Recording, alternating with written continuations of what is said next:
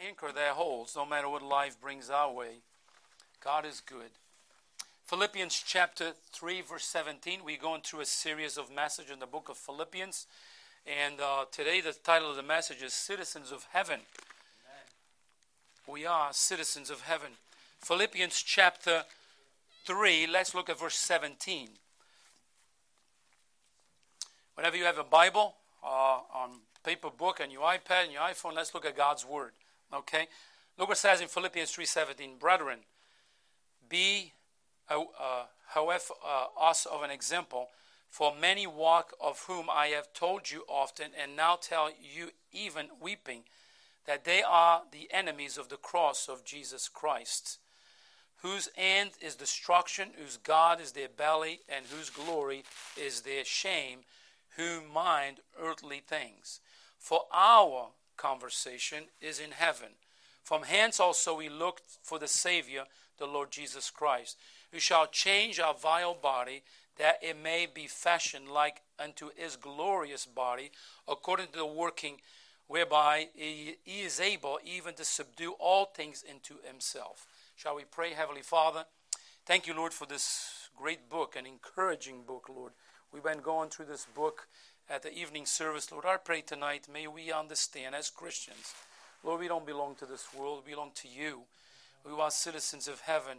We have a Heavenly Father who loves us unconditionally, as I was preaching this morning. I pray, Father, if there's someone here that don't know you as Lord and Savior, may tonight, Lord, right there where they are, or even those, anyone that is online tonight watching us, may they put their faith and trust in the Lord Jesus Christ. In Jesus' name I pray. Amen. You may be seated. So our theme for the year is more of Jesus, less of me. And tonight we come into this message, almost done with the book of Philippians, but the citizens of heaven. So we are students, and we are studying the book of Philippians. Like I said, I'm sorry. And what I mean with this, the theme is press on. We're pressing on until Jesus comes, or we then get to heaven. You know, we have a job to do, and our job is to tell the world that Jesus saves. That's our job that we have. We are commanded, we are commissioned to do that. So the key word in the passage before us is the word citizenship, found in verse 20. So citizenship comes from the Greek word, from our Greek words, of course. So the word, so it comes more like the word politics here. So it originates from that. So, but no matter what our political alliance may be here on earth, Paul writes that if you are a Christian, you are a true citizen of heaven. So now, we have to mind heavenly things, not earthly things. You know, we live on earth, but we should never forget who we are. Amen. Who am I? I'm a Christian. Who's God? My Heavenly Father. I'm a citizen of heaven, not a citizen. I used to be a citizen of earth, but no longer. I'm a citizen of heaven. So, now, if we read Philippians chapter 2, we will learn that we were one time citizens of this earth. And let me read this to you. Ephesians chapter 2, that's what I meant to say. It says that at that time we were without Christ, being aliens from the commonwealth of Israel and strangers from the covenants of promise, having no hope and without God in the world. But now in Christ Jesus, ye who sometimes were far off are made nigh by the blood of Christ. Now therefore ye are no more strangers and foreigners, but fellow citizens with the saints and of the household of God. So we used to be citizens of this world. We received Jesus as Savior. Now we are become citizens of heaven. So through the blood of Jesus, we have been bought. We were bought with a great price. We became citizens of heaven. So we have a new home. As a result, we no longer feel comfortable here on earth. And let me tell you, the more we live for the Lord, the more we see the want and the urge. It's like, this world is not my home. I'm just passing through, which is true. So we joined the ranks of the pioneers of faith, describing Hebrews 11. The early American spiritual emphasized this with the song, I am just a poor, wayfaring stranger. This world is not my home. I'm just passing through. We learned early in our series that Philippi was a Roman colony located hundreds of miles from Rome. The Philippians would have no problem understanding the concept of being citizens of a city far from where they were located. So being a Roman citizen means that they had great privileges as well as great responsibilities. So if we are citizens of heaven, then what do we mean with that? We have tremendous responsibility to represent who we are. You follow that?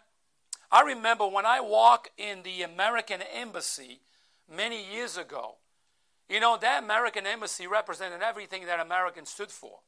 You walk in there, everything was... I saw the picture of the American president, the vice president. I saw the American flag. Everybody in that place spoke English. So you knew you're walking in a little place that represents a country. The same thing. We are citizens of heaven. We mind heavenly things. That's what, people come to God's house. It should be a reflection, of godliness and righteousness and the preaching of God's word. Even Jesus said, my Father's house is a house of prayer. Amen. It should be that way. So how let's look at this tonight from 4 characteristics of us being citizens of heaven. Let me give you some. Number 1, your name is written in heaven's book. Amen. The first characteristic is this: your name is written in heaven's book. Now that's something to get excited about. Right. Not everyone's name is written in heaven. That's right. Now listen to this. I am an American citizen, okay? My name is written in a book somewhere. It is, but I was not born here. But I remember when I came to America as an immigrant, many years ago. But I remember when I decided I wanted to become an American citizen. And so what I had to do? Well, I had to go to the immigration down in Providence. They gave me a whole application thing, and I have to memorize 100 questions, literally memorize them. And I have to, know all those questions. So I was very educated in those days about America. So you walk in there and they ask you questions straight out of those questions, and you have to come out and say it. So I passed with 100. I passed that thing. It motivated me because when it was an old grandma just came out of the test room, and she said, I did it. I said, oh, if you did it, so can I. I'm going in. I was excited about it. So I went in. I got my citizenship. I did. So, but I became an American citizen. So I became a citizen of the United States of America. I was happy for my accomplishments, and I tell you what, I'm still am. Now, the amazing thing is this: we don't have to work for our citizenship in heaven. It is a free gift from God. That's right. You see, when I became an American citizen, I had to work. I had to memorize. To go there and put effort into it. You know what? For us to become citizens of heaven, let me tell you this: we just have to believe what Jesus Christ has done for us. Amen. We have to believe and ask forgiveness of our sin and call upon Him to be our Lord and Savior. He did it all for us. It's all paid for. That's it. That's right. You see, somebody else paid that with a costly price. So actually, we see, in Luke chapter 10, verse 17 says these words, and the 70 return again with joy, saying, Lord, even the devils are subject unto us through thy name. And he said unto them, I beheld Satan as a lightning fall from heaven. Behold, I give unto you power to tread on serpents and scorpions and over all the power of the enemy, and nothing shall any means hurt you. Notwithstanding, in this rejoice not, that the spirits are subject unto you, but rather rejoice because your names are written in heaven. So the word written is a special tense in the Greek, which can be translated, it is once for all written, and stands written forever. Or as I like to put it, there's no erasers in heaven. You follow this way? When your name is written there, there's no erasers in heaven. And God says, oh, you sinned too much against me, forget it. I'm erasing your name. No, we are God's children, and forever we are God's children. Isn't that a blessing? Isn't that a blessing? Well, that's what is no erasers in heaven. Actually, Revelation chapter 3 verse 5 says Jesus made the following promise to the church of Sardis right there. It says, Revelation 3:5, he said, he that overcometh, the same shall be clothed with white raiment, and I will not blot out his name out of the book of life. I will confess his name before my Father and before his angels.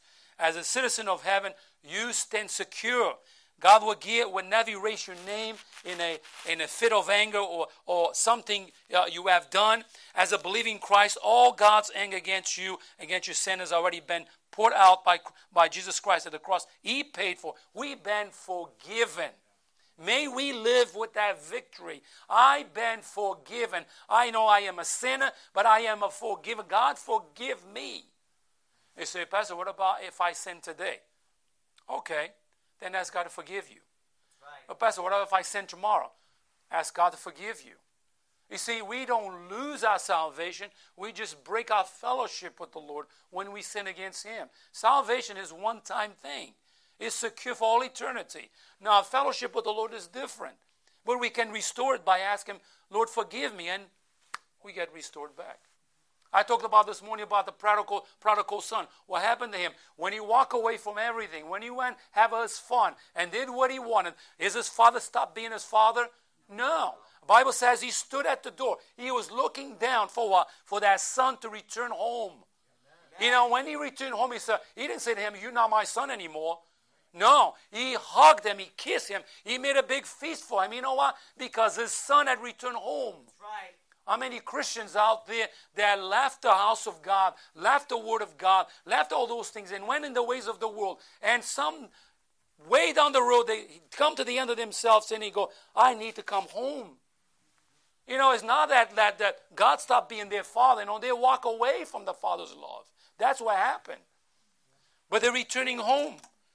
You know, so what I'm trying to say here, look at Paul encouraging words here in Philippians chapter 4, verse 3. It says, I entreat thee also, yoke fellow, help those women which labor with me in the gospel, with Clement and with others, my fellow laborers, whose names are in the book of life. Even Old Testament believers were familiar with this book. In Exodus chapter 32, Moses prayed for God, for Israel. Look what it says in Exodus 32:32. It says, yet now, if thou wilt forgive their sin, and if not, blot me, I pray thee, out of thy book, which thou hast written. We find it mentioned in Daniel chapter 12. Daniel 12 verse 1 says, and at that time shall Michael stand up, and the great prince which standeth for the children of thy people, and there shall be a time of trouble, such as never has since there was a nation even to that same time. And at that time thy people shall be delivered, every one that shall be found written in the book. You see, in the New Testament, teaches us more about this book. Revelation 21:27 says, tell us this words about heaven. Look what it says in Revelation 21:27. And this shall in no wise enter in anything that defile, neither whatsoever work an abomination or make it a lie, but they which are written in the Lamb's book of life. And here we learn that it is the Lamb's book of life. It belongs to Jesus Christ. Jesus is the way to heaven. There's no way into this book without going through Jesus Christ. But we even say this way. Jesus is the bridge that connects man to heaven. It is the bridge. He is our Savior. He is the only way there. Amen.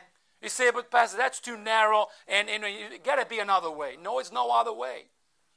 Right. It is many religions in this world made by the imagination of mankind. Right. But there's only one true way to heaven, is through Jesus Christ. Amen. That's right. He is the only way there. You know what? Let me put it this way. Every head of any denomination known to mankind, all the ones that started those denominations, they all went to the grave and still there. Amen. That's right. You know what? Jesus came out of that grave and is alive forevermore. Amen. So, all right, I put my faith in the one who came out of the grave. That's right. You want to put your faith in a dead man or in a living one? That's right. I put my faith in the Lord Jesus Christ. See, here we learn that it is the Lamb book of life. So we see right here. Let me give you an illustration right here. There was a little boy named Mark who heard attentively those verses being read.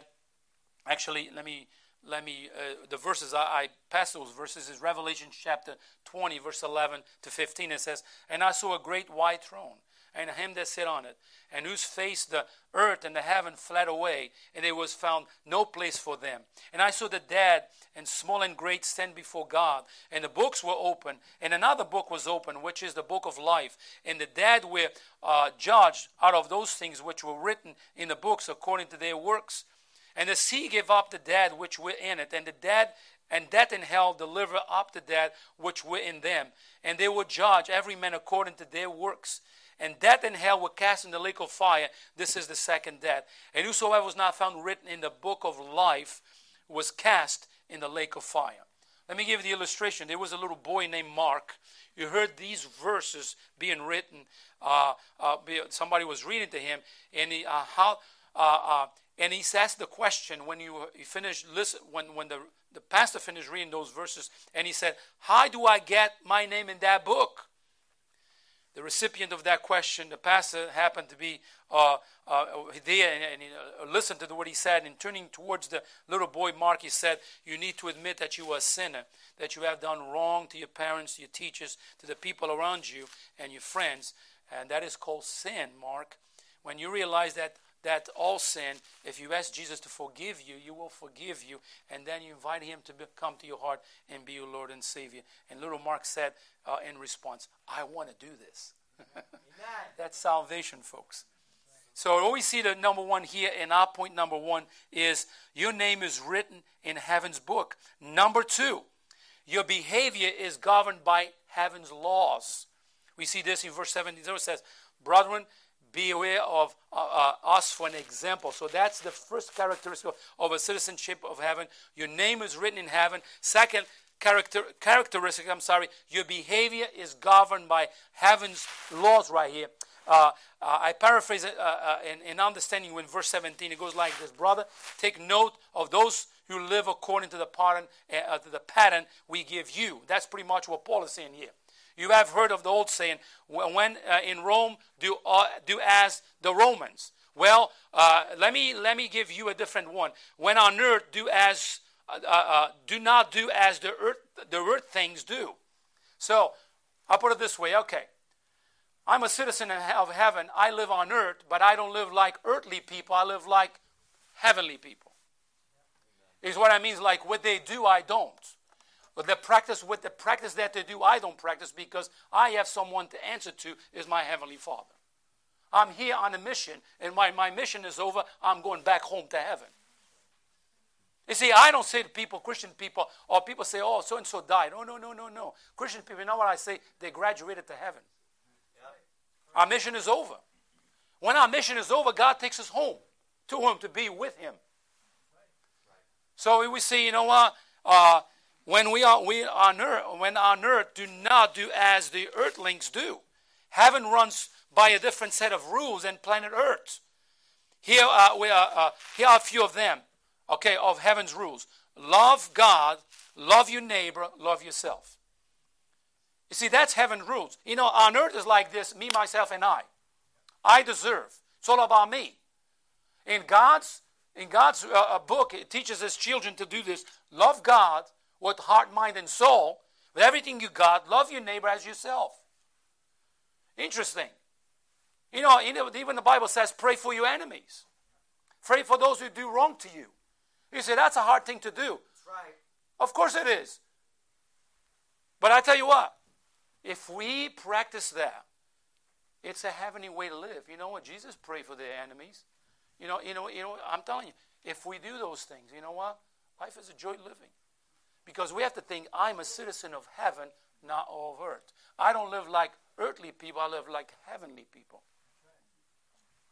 Not only that, do unto others as you have them do unto you. All right, the way you want people to treat you, treat others the same way. You follow that? Because that's the opposite. See, the earth doesn't teach us this way, but do unto others as they want, do have them do unto you. You know, okay, you want to you want people to treat you bad and be rude to you? No. Don't be rude to other people. It's very simple to understand. So, the first shall be the last, and the last shall be first. That's the Bible, what the Bible teaches us. The first shall be last, and the last shall be first. The greatest among you must be a servant of all. Here's another thing we have. Here's one thing we have in our churches today. People shop for churches. What does this church can do for me? What do you have? And churches do that. They promote, we have this, we have this, we have this, we have this, we have this.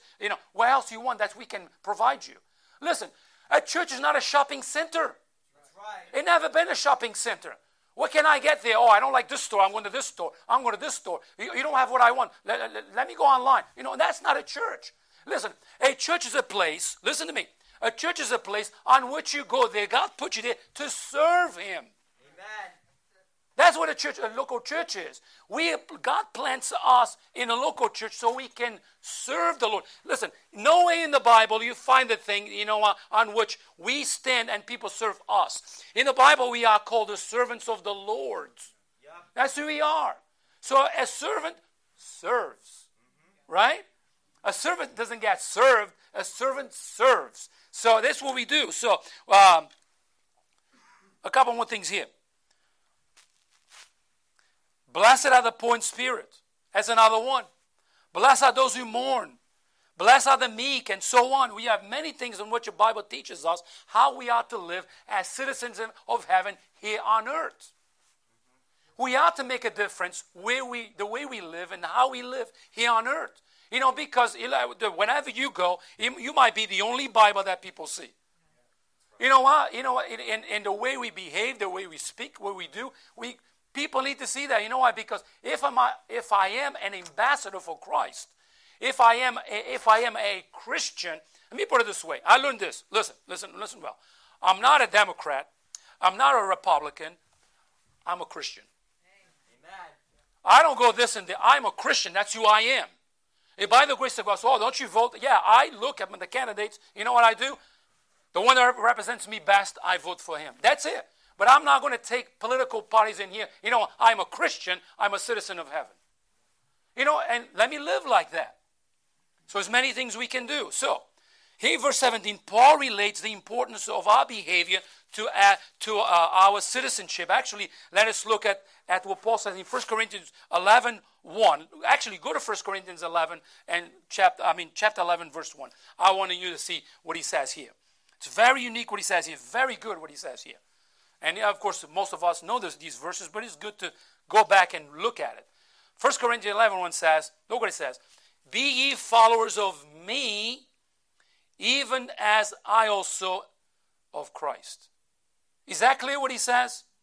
Paul said, pattern after me. Follow me because I follow him. We can do the same thing. We can say, hey, follow me because I follow him. See, our life as citizens of heaven is of a great responsibility and a great example, because now we say to another one and to another one, hey, follow me because I follow him. And they're going to say to somebody else, hey, follow me because I follow him. You see that? Paul gave us that example so we can do the same thing. So you're like, look at the Superman the Apostle Paul was. No, the Apostle Paul was a man of flesh and blood with emotions and feelings and needs like you and I. But he had one thing about Paul. When he got saved, and he followed the Lord. But he says, hey, follow me. You know the way I live. Follow me because I follow him. We can say the same thing. You can say the same thing. Hey, follow me because I follow Jesus. You see? As citizens of heaven, our behavior is to leave a mark on other people's lives. Actually, we leave our mark all the time. Everywhere we go, we should do that. We always are setting an example, forming impressions on other people's lives and who we are as Christians.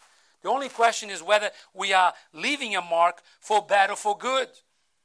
Paul knew that his life was going to leave a mark one way or the other. And then, you know what? He laughed because here we are today talking about the Apostle Paul. How many people we mention even in our message about people that left great marks and impressions through the ages. A good Christian man that loved the Lord. Their names are not in the Bible, but we know the work that they did for the Lord. And you say, well, but those people maybe who are pastors or missionaries. How many people in the local church leave great marks inside the church?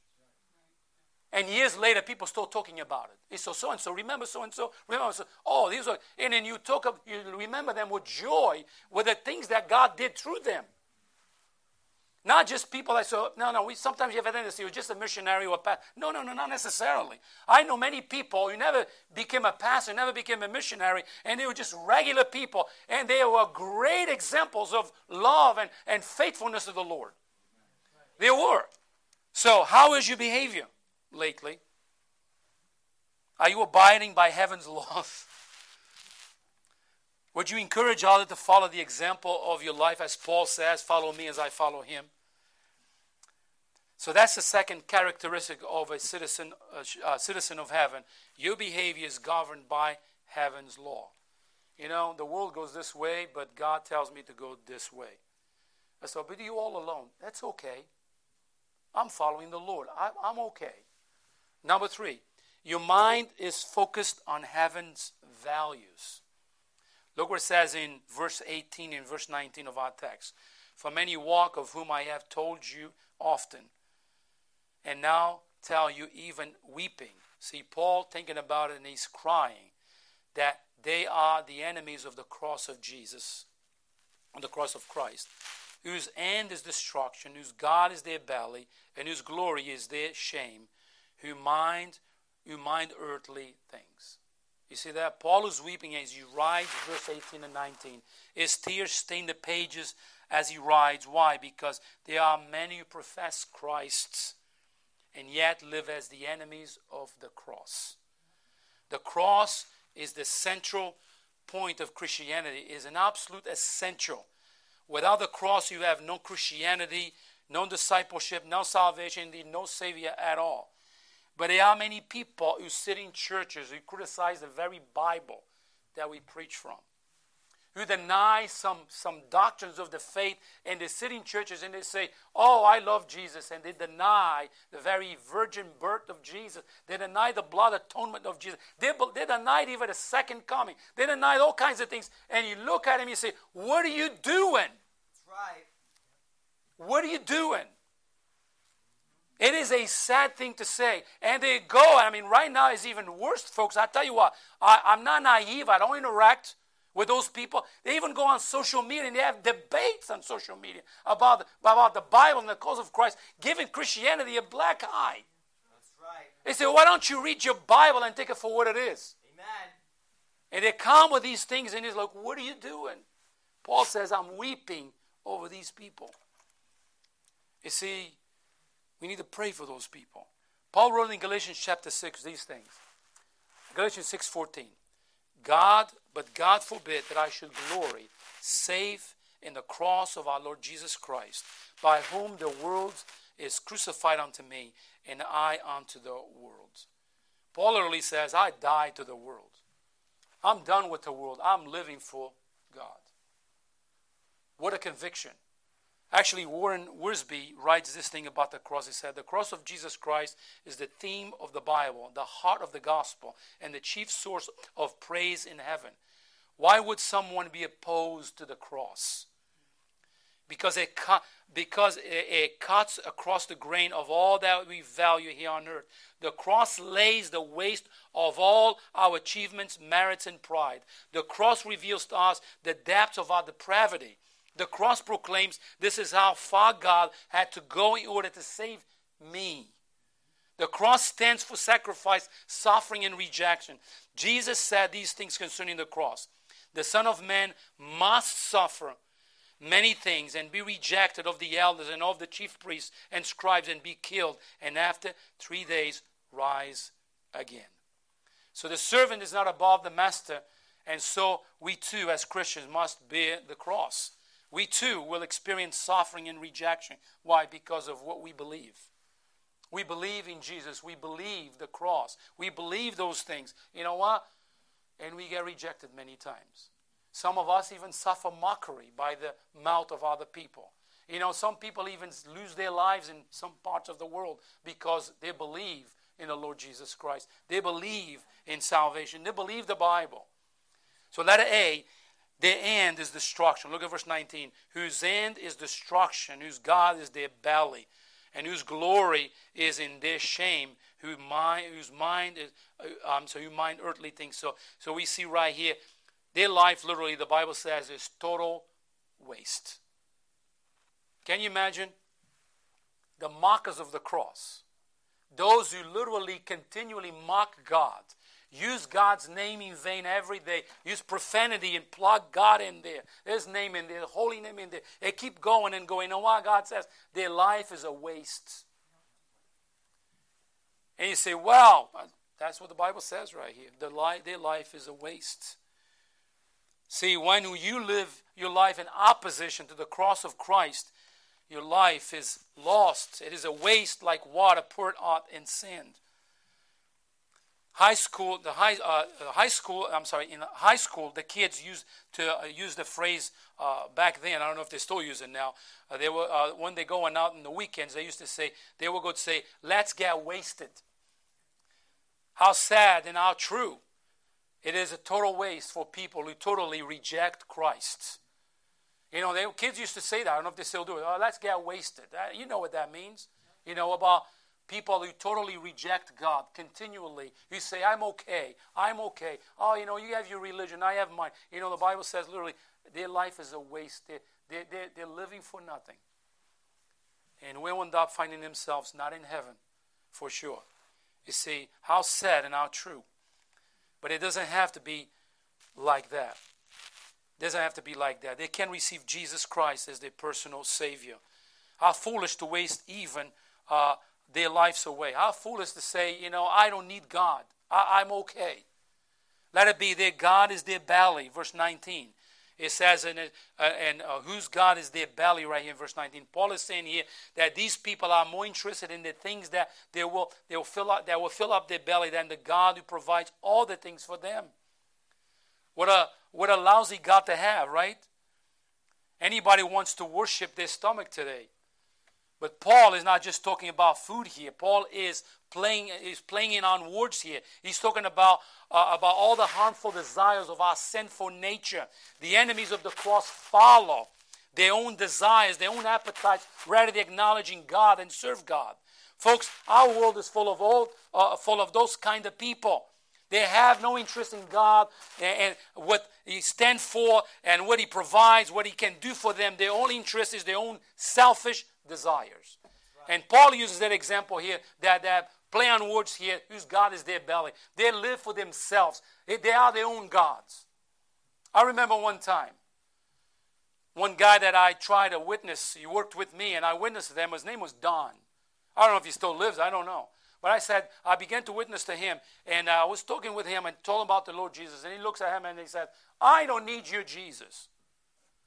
I said, well, I think you do. I am my own God. And I said, well, that's very, very arrogant on your part. He said, no, listen to me well. I am my own God, he goes. Their God is their belly. They don't see what God can do for them. They don't see what God can do in their lives, how they can be forgiven. They don't see how God can help them. And some of them even say, when I die, I'm going to tell God what He needs to hear. You know the other way around. Every knee shall bow and every tongue shall confess that Jesus Christ is Lord. I tell you what, people think they're going to say. You know, if you look at the Bible, this is kind of silly because if you look in the Bible, every time the Lord showed up and somebody seen him, you know what happened to them? Right flat on the ground. They're all afraid. You know, I'm going to tell God, yeah, you're going to tell, okay. Let us see. You say, their glory is their shame.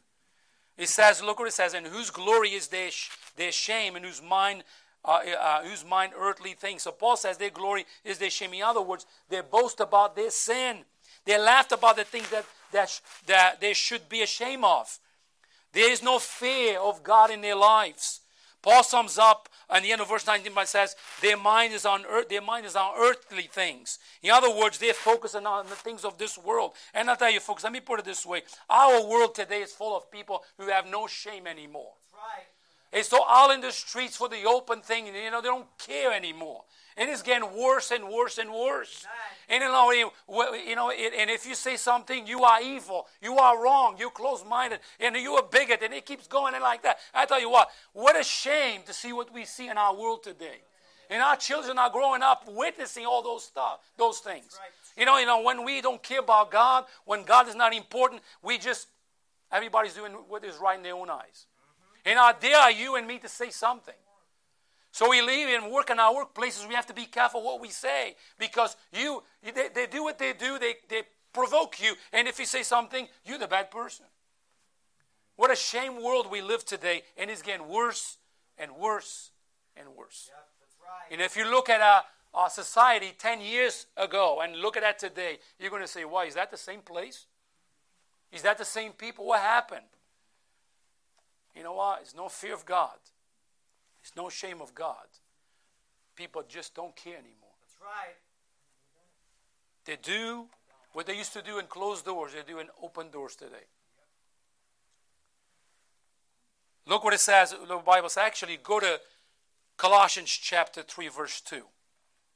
See now, where's your mind focus? On heavenly values or on earthly values? Our citizenship is in heaven. Look what the Bible says about this subject. Look at Colossians 3, 2. Set your affections on things above, not on things of the earth. For ye are dead, and your life is hidden with Christ in God. See what it says right here? Set your affections. Put your mind, your heart on things from above. Do you carry the cross daily? Matthew Henry put it this way. The Roman soldier came near the cross, but only to mock, throw dice, and play games. Now for the Christian, the cross should be always a reminder of the great sacrifice that Jesus has done in order to provide us salvation. You know, people use crosses in all kinds of things. You know, decoration is a decoration piece. You know, the cross is a place of shame. We understand that. But for us Christians, it's a reminder of what Jesus did for me and you. That's right. The sacrifice that he paid, what he did for me and you. You know, our world make mockery of the cross. You look at pictures, you look at magazines, you look at things, even on TV, you see the cross being used in all kinds of things. That's a shameless society on which we live in. A shameless society. The cross should be what motivates us to express gratitude for what God has done for us. Life is too short to play games. The citizens of heaven, should have their mind focused on heavenly values. His eyes fixed upon the cross of the Lord Jesus Christ. Number 4, we're almost done. Your eyes are watching for heavenly Savior. Look what it says in verse 20, verse 21 of Philippians 3. For our conversation, or our way of life, is in heaven. For him also we look for the Savior, the Lord Jesus Christ, who shall change our vile body, that it may be fashioned like unto his glorious body, according to the working whereby he is able even to subdue all things into himself. And I tell you what, Christianity, we live in victory, not in defeat. That's right. We are victorious. You know, we are been saved from the cesspools of sin. We have victory. We have the Holy Spirit of God, and he resides in us. We are heading to heaven. We have one more characteristic, is this one right here. Your eyes are watching for a heavenly Savior. Get this. Those who are true citizens of heaven are watching for Christ's return. Oh, I hope that there you are, because one of these days, he's going to show up in the scene. And people say, you know what? The other day, I have a person at work that asked me that, you think Jesus is really coming? He said, no, I put a little back. It goes like this. You think your Jesus is coming? I'm glad the way he said it, because he recognized it was my Jesus, not his Jesus. He said, do you think your Jesus is really coming? I said, absolutely. I'm looking for his coming even today. He goes to me, you guys are so close-minded. I said, no. My mind is very open. You're the one ever closed-minded. Because he's coming again. He came the first time, and he's coming again. That's right. He's coming again. You see, the world by large doesn't believe that Jesus is coming again. But one day, Jesus is coming again and will shut the mouth of the naysayers. The scripture so tells that we ought to be ready. Look what it says in Titus chapter 2:13. It says, looking for that blessed hope and the glorious appearing of the great God and our Savior, Jesus Christ. 1 Corinthians 15:52 says, in a moment, in a twinkling of an eye, at the last trumpet, for the trump shall sound, and the dead shall be raised incorruptible, and we shall be changed. So, whatever, they can say what they want to say. They can deny what they want to deny. But we as Christians, we are citizens of heaven, and we know one day our King will come. Amen. He will come. That's right. Let him talk. Let him mock. Let him make fun. Because we know what we believe is true, and it will come to pass. We are citizens of heaven. We believe that. Letter A, Jesus is coming. Jesus is coming. Verse 20 says, for our way of life, our conversation is in heaven. For him also we look for the Savior, the Lord Jesus Christ. You know what? We meet together here on Wednesdays, on Sundays, on Saturdays. You know what? We meet together until when? Until Jesus comes. And we worship him and praise his name until he comes. Because we believe one day he will show up in the scene. Let it be. We will be transformed. Verse 21. It says, and you shall change your vile body, that it may be fashioned like unto his glorious body. Wow, what a change. Can you imagine? That sinful nature that we carry with us, gone. You know, that bad thoughts that come to mind, gone. We transformed forever. Goodness, our body will be glorified like Jesus Christ. Look what it says in 1 John 3:3. It says, and every man that had this hope, in him purify himself, even as he is pure. Let me reread this verse. Look, it says, 1 John 3:3. And every man that had this hope. What is that hope? He's coming again. He's going to transform our bodies. So, you know, some people don't have that hope. They don't know. It's like, if you die today, are you 100% sure you're going to heaven? Oh, I hope so. Or maybe so. Nobody knows. You know what? We know so. Because the Bible is clear what it says. We know so. We don't live on a hope so. We live on I know so. Are you sure we're going to heaven? Absolutely. How you know that? The Bible tells me so. It's right in the Word of God. It said, how you so? Read the Bible. It's right there. You know, there's no secret. It's right there. It tells you where you can find salvation and how you can be transformed. So what is that hope? You know what? Jesus is going to come. Our bodies will be changed. And you know what? When he comes, we will be with him for all eternity. There's no more separation. Amen. Look what happened. I close with this. Okay. Jesus is coming. The churches get raptured out of the earth. We're going to heaven. The bema seat of Christ. After the bema seat of Christ, the marriage supper of the Lamb. After the marriage supper of the Lamb, we return to earth. Great battle. We get the victory. New heaven and a new earth. We with the Lord for all eternity. Amen. Tell me that's not great to be a Christian. Tell me, isn't that great to be a Christian? It's the greatest joy of the world, is being a Christian. If only people could understand the gift of God. God loves us. We are citizens of heaven. And you, if you're not saved here today, you online, or you here, if you're not saved here today, you can become a citizen of heaven. You know what? I'm not going to give you a question here. It is an easy way to do it. When I became a citizen of the United States, I was drilled. But now I'll be a citizen of heaven. You know what you need to do? Ask the Lord to forgive. Recognize you a sinner. You have to recognize you a sinner. Ask Jesus to forgive you. Invite him to be your Lord and Savior. So that's it. It's that simple. Genuine heart. You have to do that. Let's pray. Heavenly Father, thank you, Lord, for salvation. Thank you, Lord, for your goodness and your love. Help us, Lord. We all struggle with the sinful nature that we carry. But help us, Lord, to be or to live our life as citizens of heaven. So people can see we are different, not for the sake of being different. We're different because we love you, Lord. And we wanted to please you for all the gratitude that we carry in our hearts for what you have done for us. In Jesus' name I pray. Amen. If you could stand, please. I'm going to sing a song of invitation tonight. And it's page, I got it right here, 550. I don't have my glasses, so I can't see. All right, 516. Okay, 516. There it is. is you all on the altar.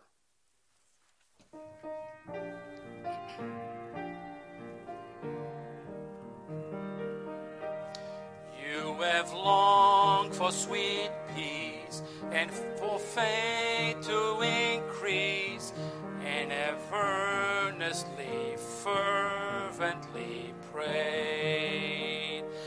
But you cannot have rest and be perfectly blessed until all on the altar is laid.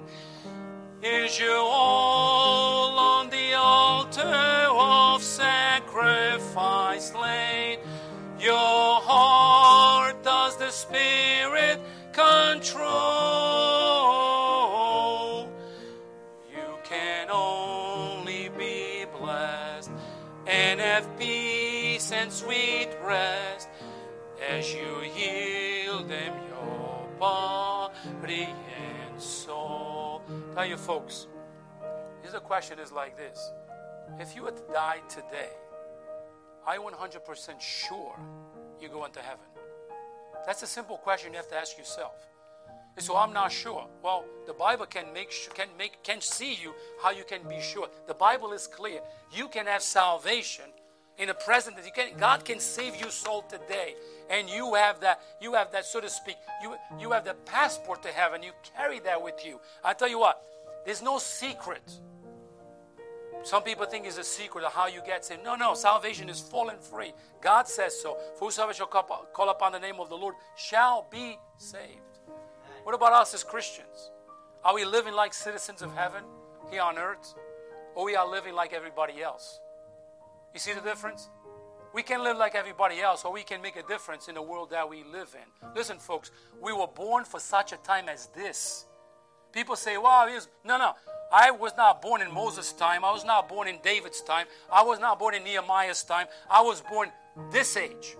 This is the age that I am to make a difference in this world for the Lord. Others have done in the past. We look at them and we say, wow, that's a great man of God. You know what? We can pass out of the scene and somebody can say, that was a great man of God. That was a great woman of God. That's a great child of God. You know what? They can say the same thing. It's the way we live our lives. What we do for the Lord.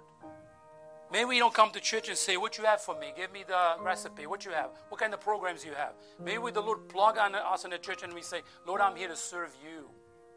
What a difference we can make when we think that way. Lord, I'm here, whatever you want. You know, there was one day that I walked to the altar. Way many years ago at First Baptist Church, many years ago. You know, in those days, I walked to the altar. I got on my knees. I say, Lord, I don't know what you want to do with me, but you know what? I'm here. Whatever you want to do with me, just do it. I'm willing to go. Whatever you send me, I'm willing to go. I think, you know what? When we have that servant's heart to say, Lord, I'm willing, that's a good thing to do. Because then when we come to churches and say, what you have for me, tell me that, what you have. What kind of programs you have? We are making a grave mistake. Because we're not looking to serve, we're looking how we can be served. And that's not God's economy. God's economy is how can I serve? May we think that way. Let's pray. Heavenly Father, thank you, Lord, for Sunday, for the blessing of being in God's house with God's people. Lord, Sunday seems to go by so fast every time we meet together. It's like, boof, just goes away. And Lord, when we're in the workplace, seems like it lingers all day for a long time. We know it's the same 24 hours. We know what it is, Lord. It's the joy of being together. It's the joy of singing and praising your name together. Lord, go with us. May we serve you in the workplace. May we serve you in our homes. May we serve you as we drive our cars. May we serve you wherever we go. May we have that heart and mind of praise. May we serve you by serving others as well. Go with us, Lord. In Jesus' name I pray. Amen. You are dismissed.